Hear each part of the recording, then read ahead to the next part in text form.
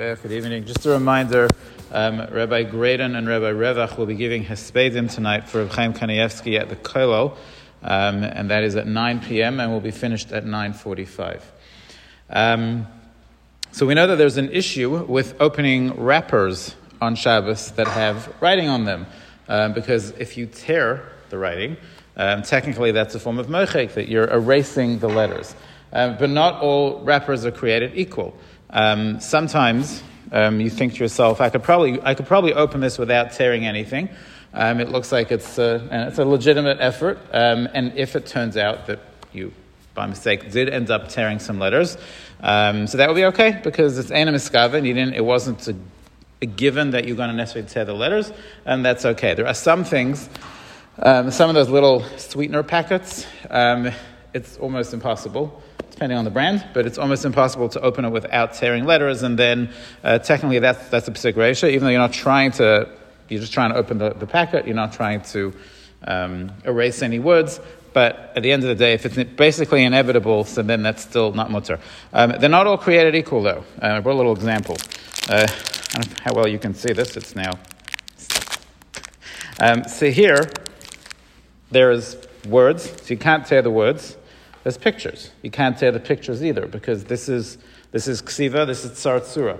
But on this particular packet, there is also, I don't know if you can see it, there's also just design. So there's like a light pink on top of the dark pink. So if I tore that would be fine, because that's pretty much a meaningless design. That goes back to the watermelon balls, which is nothing. You're not writing anything, and therefore by ripping it, you're not erasing anything. So you can't erase a picture, you can't erase a word, but you can erase pretty much what's a meaningless design. So this particular thing you could probably open on Shabbos, maybe, if you're careful just to rip around the word and just this design, so that would be mutter. Another very famous shaila is library books.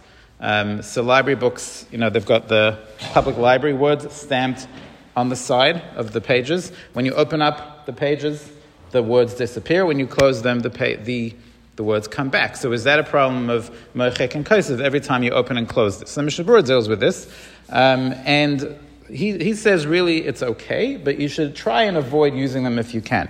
What's the issue? So some want to say that the reason why it's not such a big deal, and the reason why it's potentially mutter, is because it's made to open and close. Have you ever thought about every time you open that door on Shabbos, you're destroying a wall?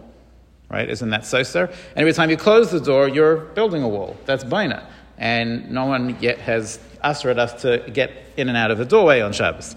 So the reason why it's not a problem is because it's made to open and close. It's not baina to close the door, because it's made to open and close. So some want to say that's what's happening over here as well. The book is made to open and close, and therefore it's not considered mochik or kosef.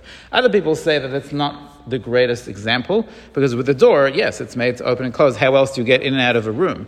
With the books are made to open and close, but they don't have to have that writing written on it. So it's not made to be mochek and kosef. It's made to open and close. Your book is from the library, and it happens to have lettering on it. But it's harder to make that argument that it's made to be mochek and kosef, because it's sort of a random thing that the letters are there to begin with.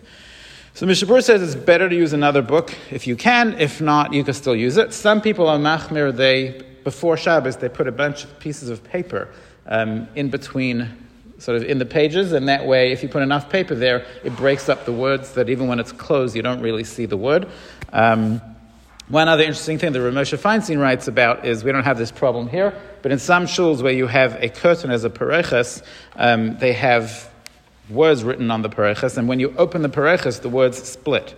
Now, if the words split, if let's say it says Kesar Torah, so if the split is between the two words, that would not be a problem. But if the split is between, is actually in the middle of a letter, which I've actually never seen, but if technically it will be in the middle of a letter, Rav Moshe says that could be a problem. You should avoid having such a pareches. Have a good night.